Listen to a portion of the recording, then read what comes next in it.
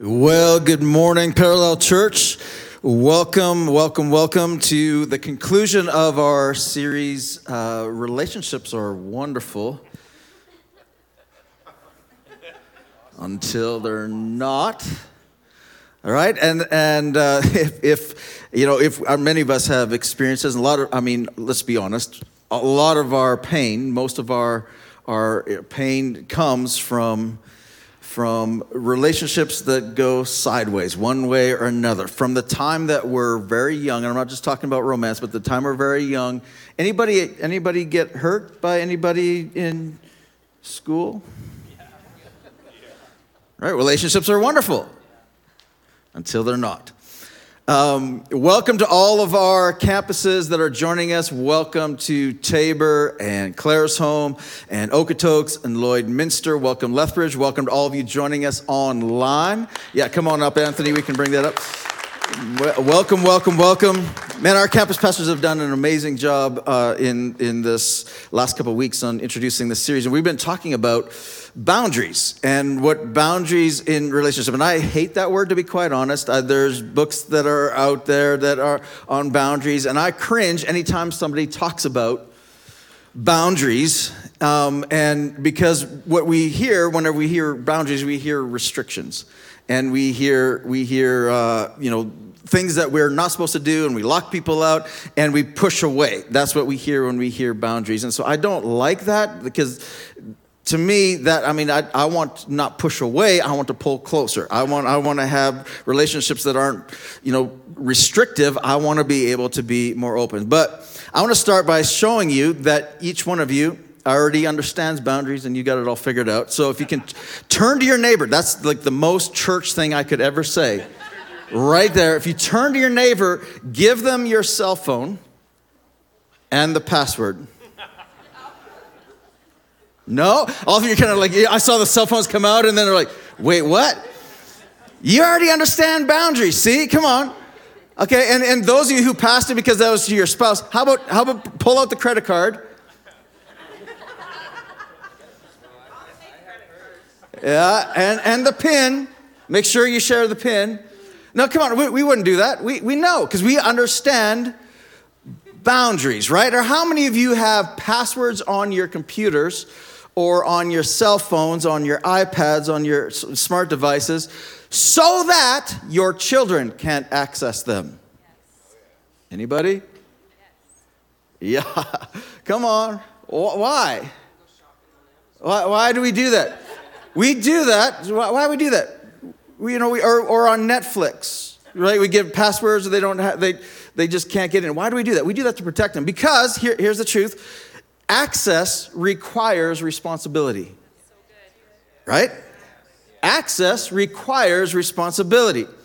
So setting a boundary is being responsible enough to reduce the access we grant to others based on their ability to be responsible with that access. Okay, so really, I'm going to write down two words, because this is the easiest way to define what a boundary is. Okay, this one's a bigger word. Hold on. Let's do that. We'll just do that. Okay, so what we have? Did I spell it right? Okay, good. Mostly close enough. Right, so we have setting a boundary it's about balancing access with responsibility. Okay, it's about balancing access, and if there's an imbalance between responsibility and granted access, this is where it creates an imbalance, creates chaos, right? It creates chaos, it creates tension, it creates dysfunction, it creates there's abuse in these imbalances between access and responsibility. Yeah. Right? And if we give, let's just say it this way. So an imbalance between responsibility and granted access creates dysfunction, chaos and dysfunction. And so watch this. If we give somebody level 10 access who has a level 3 responsibility in our lives, that's the prescription for chaos. And come on, this is so important for us to learn. This is not just in our romantic relationships. This is in all of our relationships. And this is so important for us to learn because I think there's more violations of this today than maybe ever in history because we have internet, social media, and all these things. And watch what happens is we give because of social media. We think, and this is so true. If it's not true of you, it's true of your kids. We have to teach our kids this. That people in gaming or in social media will give unrestricted access to somebody that has no responsibility at all in their life, right? And all of a sudden we start giving them access to our personal information. We start talking openly. We feel safer to talk openly online with somebody than we do face to face. Come on, and so then all of a sudden we start oversharing things we shouldn't, giving people access to our hearts who has zero responsibility in our lives. And the problem, again, we know this, you know this, as a parent, you know this. This is why you have passwords on certain things. This is why you have put restrictions in there because you're like, wait a second, you haven't proven yourself responsible yet to be able to trust you with full access. Right? We do this all the time. Because proven responsibility equals trust, right? If you're proven to be responsible with the access granted to you, this is where trust is given. If there's abuse of that responsibility and become irresponsible with the access granted to you, then what happens is there's mistrust. And mistrust happens when we become irresponsible with the access given to us. Now, listen, if somebody's irresponsible with your heart that you gave them access to, and they created pain or they created hurt, or that you shared something and they shared it with others and they created this, they were irresponsible with the access given to them. We are called as Christians, are we not? We're called to forgive. Right? And now listen to me carefully. Right? Forgiveness does not require full access restored. There's a big difference between between trust and forgiveness. We're called to forgive, but forgiveness does not mean that I restore full access. And what a proper and healthy boundary is when we can have, if we have a level 7 responsibility, then we give level 7 access. If there's a level 3 responsibility, we give level 3 access. If there's a level 10 responsibility, and they prove themselves, then we give level 10 access. Does this make sense? Right? It's healthy boundaries means that the level of access is equal to the level of responsibility. This is healthy. Now watch, because come on, it doesn't happen where we give level 10 access to somebody who's level 7 responsibility. It also happens, this happens, where somebody has proven themselves to be a level 10, but all of a sudden we give them a level 6 access. This happens too. And this happens especially in marriages. And especially in romantic relationships. And how this happens is if somebody has hurt you in the past and you have a pain that has been undealt with in the past and you have a wound, what do we do? What do we do with that wound? We protect ourselves from ever being hurt again, don't we? And we build a boundary around that hurt. And oftentimes we build an unhealthy boundary around access because we're not even going to let the person who's closest to us, who is most trustworthy to us, who probably is the one who could help us heal in that area, we restrict access to them because we have a pain undealt with. And this creates a lack of intimacy. This creates chaos again because all of a sudden somebody starts saying, well, you're withholding and why are you holding back? And you're not doing this. Come on. This is not just in our romantic relationships. Let's just be honest. I do this with God. Anybody else? There's certain things that I'm like, I'm too embarrassed or I'm too ashamed or I'm too whatever to share with God as if God doesn't know. Right? And so our prayer lives, we get to this place where we all of a sudden, we restrict access to certain areas and we shut God off. And we create a boundary where we won't even let God in. The one who can absolutely heal. Okay, so restricting access to someone who has been responsible with your heart is cruel. And the imbalance that way leads to a lack of intimacy. It leads to distancing. It leads to confusion. And we do this when we've been hurt and we're protecting it. But sometimes we protect it from the very people who are called to heal it. Now, all this talk of boundaries, let's just be honest. All this talk of boundaries and relationships sounds like the most unchristian thing to ever talk about because, hey, Jesus said, love one another. And Jesus said, even love your enemies. And bless those who persecute you, and bless those who curse you.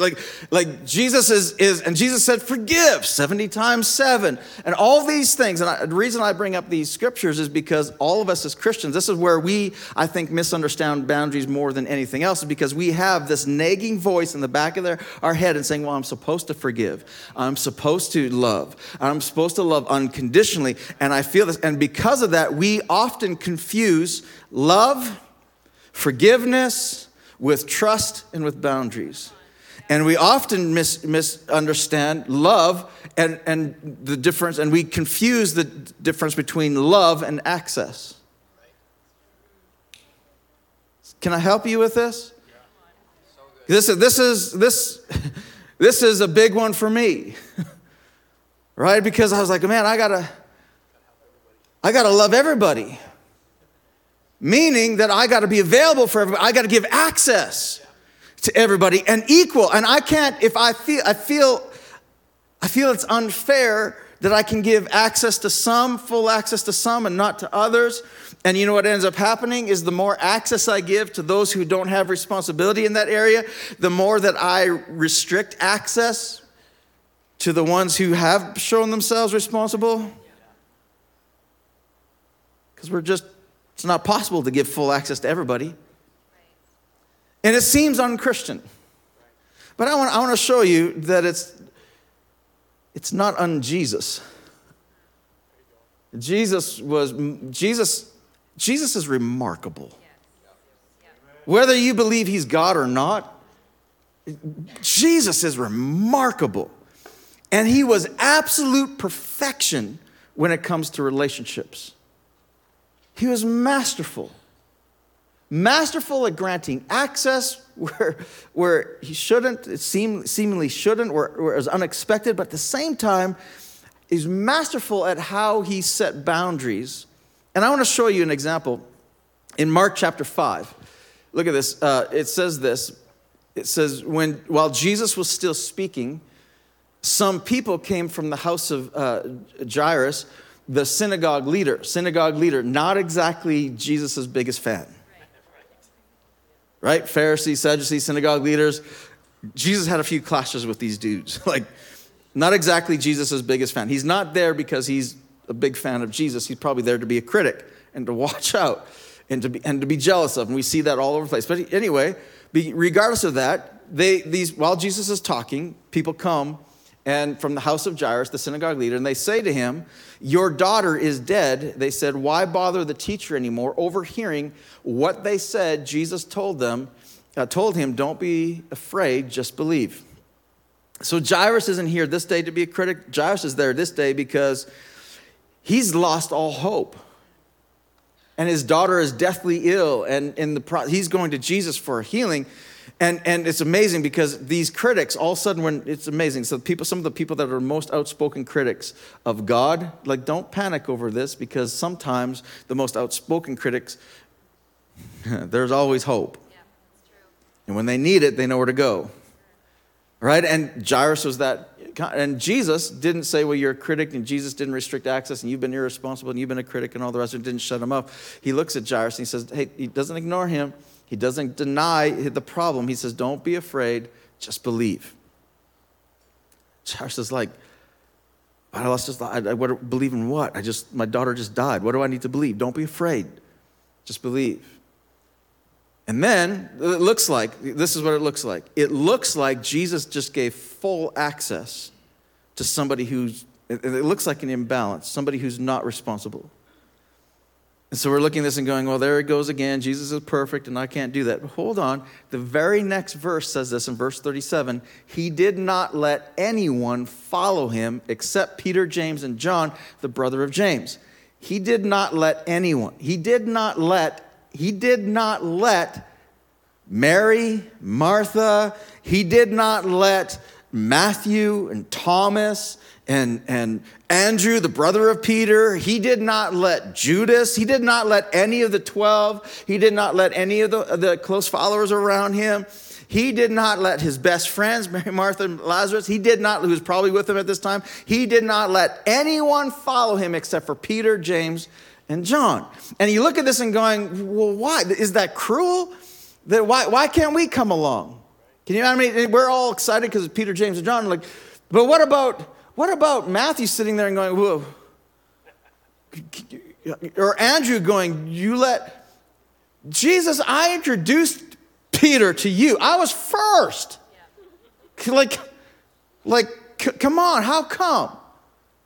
Why can't I come? And it looks like cruelty, but why? But why did Jesus? It wasn't cruel. Jesus wasn't being cruel. This was Jesus giving a level of access to those who would later have higher levels of responsibility. And we would see later, we know the end of the story, at the end of the story, when the church is birthed in the book of Acts, who are the leaders of the church? Mostly Peter and John. James was right there too. These guys had more responsibility at the birth of the church. And Jesus allowed, knowing this and training them, Jesus allowed more access, give them more access. And right after this, these same three went the Mount of Transfiguration. These three, and the rest of them didn't again. Again, Jesus is balancing the access with the responsibility. And then look at this. Then he goes on. He says this. And when they came to the home of the synagogue leader, Jesus saw a commotion, and people were crying and wailing loudly. And he went in and said to them, why all the commotion? And they're like, duh, Jesus, 12-year-old girl. Like, this is injustice. Like, what do you mean all the commotion? She's died. And Jesus says, why are you crying? The child is not dead, but asleep. Look at this. It says, and they laughed at him. And they're in the midst of mourning, and they have enough that they laugh at him. And Jesus, watch this, Jesus did not rebuke their laughter. He did not yell at them. He did not get angry. Jesus kind of ignored all that. What did he do?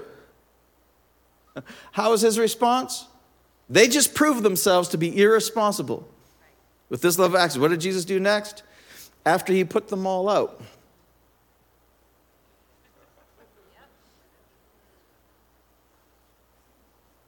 Jesus, after he put them all out, he took the child's father and mother and the disciples who were with him, Peter, James, and John, and went into where the child was. Jesus takes the number and goes, and he gives, what's he doing? Is he being cruel? No. He is giving access to the level of responsibility. He just limited, he didn't kick them out, he just limited their access for this particular event. He didn't shut them off and never speak to them again. He didn't yell at them or be angry with them. He just decreased their level of access to correspond with the level of responsibility. He just simply set a boundary. That's it. And then, what does he do next? He took the girl by the hand and said to her, Talitha cum, which means, little girl, I say to you, get up. Immediately, the girl stood up and began to walk around. She was 12 years old, as they were completely astonished. Who's completely astonished? The father, the mother, Peter, James, and John. That's who's in the room. She just gets up and starts walking around, and they're like, and then watch what he does next. And we don't know, in between this verse and the next verse, we don't know if the girl went outside at this time. We don't know if they just stayed in the room for a little while. I'm assuming that they're like all the people are still outside weeping and wailing. We assume that they all of a sudden all just kind of rushed out of the room and like, look. And what does Jesus say next? Look at this. He says, he gave strict orders not to let anyone know about this. And he told them to give her something to eat, which I'm thinking they probably did. He gave them strict orders to not let anyone know about this. Now, I've often wondered, anybody else have read the stories of Jesus and why sometimes Jesus told them, hey, go tell everyone, go report to everyone. And there's other times where Jesus was like, don't tell anyone. Here's one of those times where it's like, don't tell anyone. And I often wonder, why did he say don't tell anyone? And why did different times he say go tell everyone? And here's what I believe. I believe that Jesus understood that the people that were there had already proven irresponsible, that they weren't going to be responsible with sharing the message in the proper way and putting it into the right context. And so he said to people who wouldn't have responsibility, he didn't give them access to be able to tell the story. He set another boundary. And he told them, don't tell anyone. And here we are, 2,000 years later, we're reading about the story. Because eventually, and this is in the book of Mark, and we know that the book of Mark was dictated by Peter. So eventually, Peter, who got the same orders not to tell anyone, eventually Peter talked about it. Because eventually he got the release to tell about the story because his responsibility had increased to such a degree that he had access to be able to tell the story. This makes sense? Okay? They had proven. There's other times where Jesus said, don't tell anyone. And then Jesus would eventually say to his disciples, go, tell everyone. Preach the gospel, go. Right? Because even God understands that responsibility has to correspond with access. And even God knows. Boundaries aren't just a good idea. Boundaries are a God idea. In fact, in the very first book, in the very first chapter, when God creates the heavens and the earth, what does he do? He creates boundaries. And what does he do in the garden when he creates man and woman? He says, hey, you have access to all of this except boundary, one tree. And what happens? When they break the boundary and they prove themselves irresponsible, God creates a consequence that decreases the access based on the responsibility proven. And immediately after this, they were removed from the garden. They got different level of access. But watch. That didn't restrict access from God. God didn't leave them. He just decreased access. They walked with him in the cool of the day in the garden. He decreased access, but he didn't just shut them out and saying, "Your sin, you're out on your own now, suckers. Like you're gone." Because this is what we do. Come on, this is what we do. Sometimes when someone has proven themselves to be irresponsible with our hearts, and it creates hurt and it creates pain, what do? We create a barrier right in between, and we go from 10 responsibility. We go from 10 to 0. And 10 to 0 is not responsible either. God didn't go from 10 to 0, even though they betrayed him and all the rest of it. God didn't go from 10 to 0. God went from 10 to 5. Or whatever that number might be. And he restricted access. Why did God do this? Why did God restrict the access? Why did he do this? Because God was set into place. He set into place to restore the relationship, not to destroy it. Which is the purpose of boundaries. The purpose of boundaries is a way to protect intimacy, not decimate it. Yeah, come on. It's all about restoration. It's all about removing the chaos so that I can decrease the access based on the proven responsibility so that I can find the trust boundaries again, trying to find the trust ground again. And once I find it, whether I have to decrease to 5 or to 4 or whatever, and all of a sudden they prove themselves responsibility at that level, then we can increase the access. And then we can increase the access. And it's all about the restoration of relationships, not the decimation of it. I mean, the mercy of God that the reason he removed them from the garden is so that he could restore relationship, not just with Adam and Eve, but for all of us. Yeah. So that eventually, all of us can get back in to the 10 access. Does it make sense? Yeah. That's good. So here's today's takeaway. Simply this. Lisa Turkish said this, is that love can be unconditional, but relational access never should be. Love can be unconditional, but relational access shouldn't be. So here's what I want you to do, is I want you to evaluate your relationships. All of your relationships, not just your marriage. Start with your marriage. But evaluate all of your relationships as much as you can, and kind of just have this in your mind and going, maybe at work, I'm just going to be blunt. Is that all right? Maybe at work, maybe you've restricted access to your spouse because of fear of being hurt or wounded or intimacy gap in here, and you won't talk to your spouse to the level that you give access to a coworker. That's what leads to chaos. It leads to problems. And sometimes it's easier to talk more openly to a stranger, isn't it?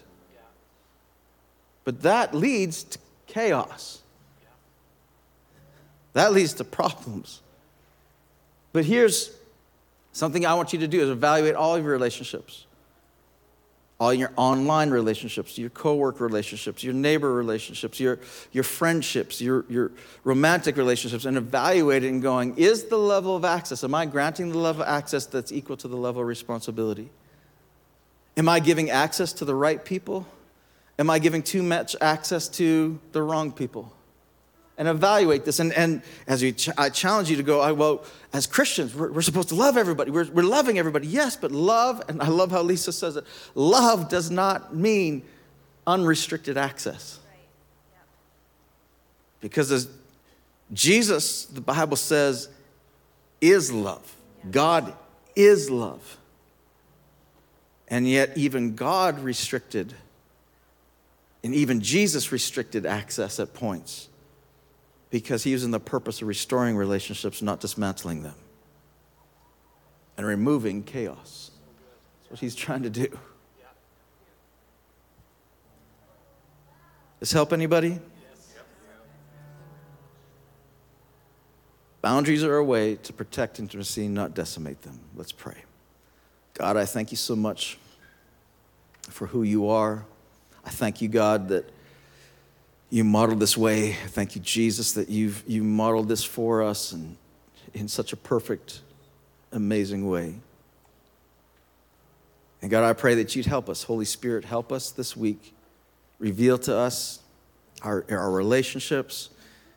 Help us to see with clarity the access versus the responsibility in all of our relationships, God. And I pray that we would be able to move forward with clarity and with the courage we need to bring our relationships into balance. In Jesus' name, amen. Some of you might be here this morning and you've restricted access to God altogether. Maybe, and probably, because somebody was irresponsible at one point with telling you who God is or what religion looks like, and you've restricted access to God altogether. And I'm not saying you need to amp up your access to God to a level 10. I'm just saying let's take it from 0 to 1. And just be open and saying, I want to trust God enough. Can I trust God enough to be responsible with my heart? And all I need to do to invite him in, to give him access, level 1 access, is to confess with my mouth that Jesus is God. And if I believe in my heart that he rose again from the dead, then I will be saved. I will have access to God. That's level 1. That's starting at the beginning. It's not joining a church, giving access to a church. It's not joining a religion. Absolutely not. It's beginning a relationship with Jesus. And so I'm going to lead us all in a prayer that's so powerful that if you pray this prayer and believe it as you pray it, along with me, I'll lead you through it, that right here, right now, you can begin a relationship with God. And let's pray this together. Everyone repeat this after me. If you're watching online, pray with me wherever you're watching from. Let's pray this together. Dear Jesus, I confess that you are God, and I believe that you rose again from the dead. And I ask you right now to become my God, my Lord and Savior, my friend. Thank you for forgiving me of all my wrongs, for accepting me just as I am. I give my heart to you. In Jesus' name, amen. You can ask everyone to close their eyes and bow your heads out of respect to the people around you. If you prayed this prayer for the first time and you want to begin a relationship with Jesus, we have a gift at the end of the service we'd love to give you. It's a Bible. It's our free gift to you. Everyone else's eyes are closed and heads bowed. If you prayed this prayer for the first time, just quickly give me a wave. Boldly raise up your hand. Just give me a wave and saying, yeah, thank you, thank you, thank you. Awesome. Awesome. Amen. Thank you. Isn't God good?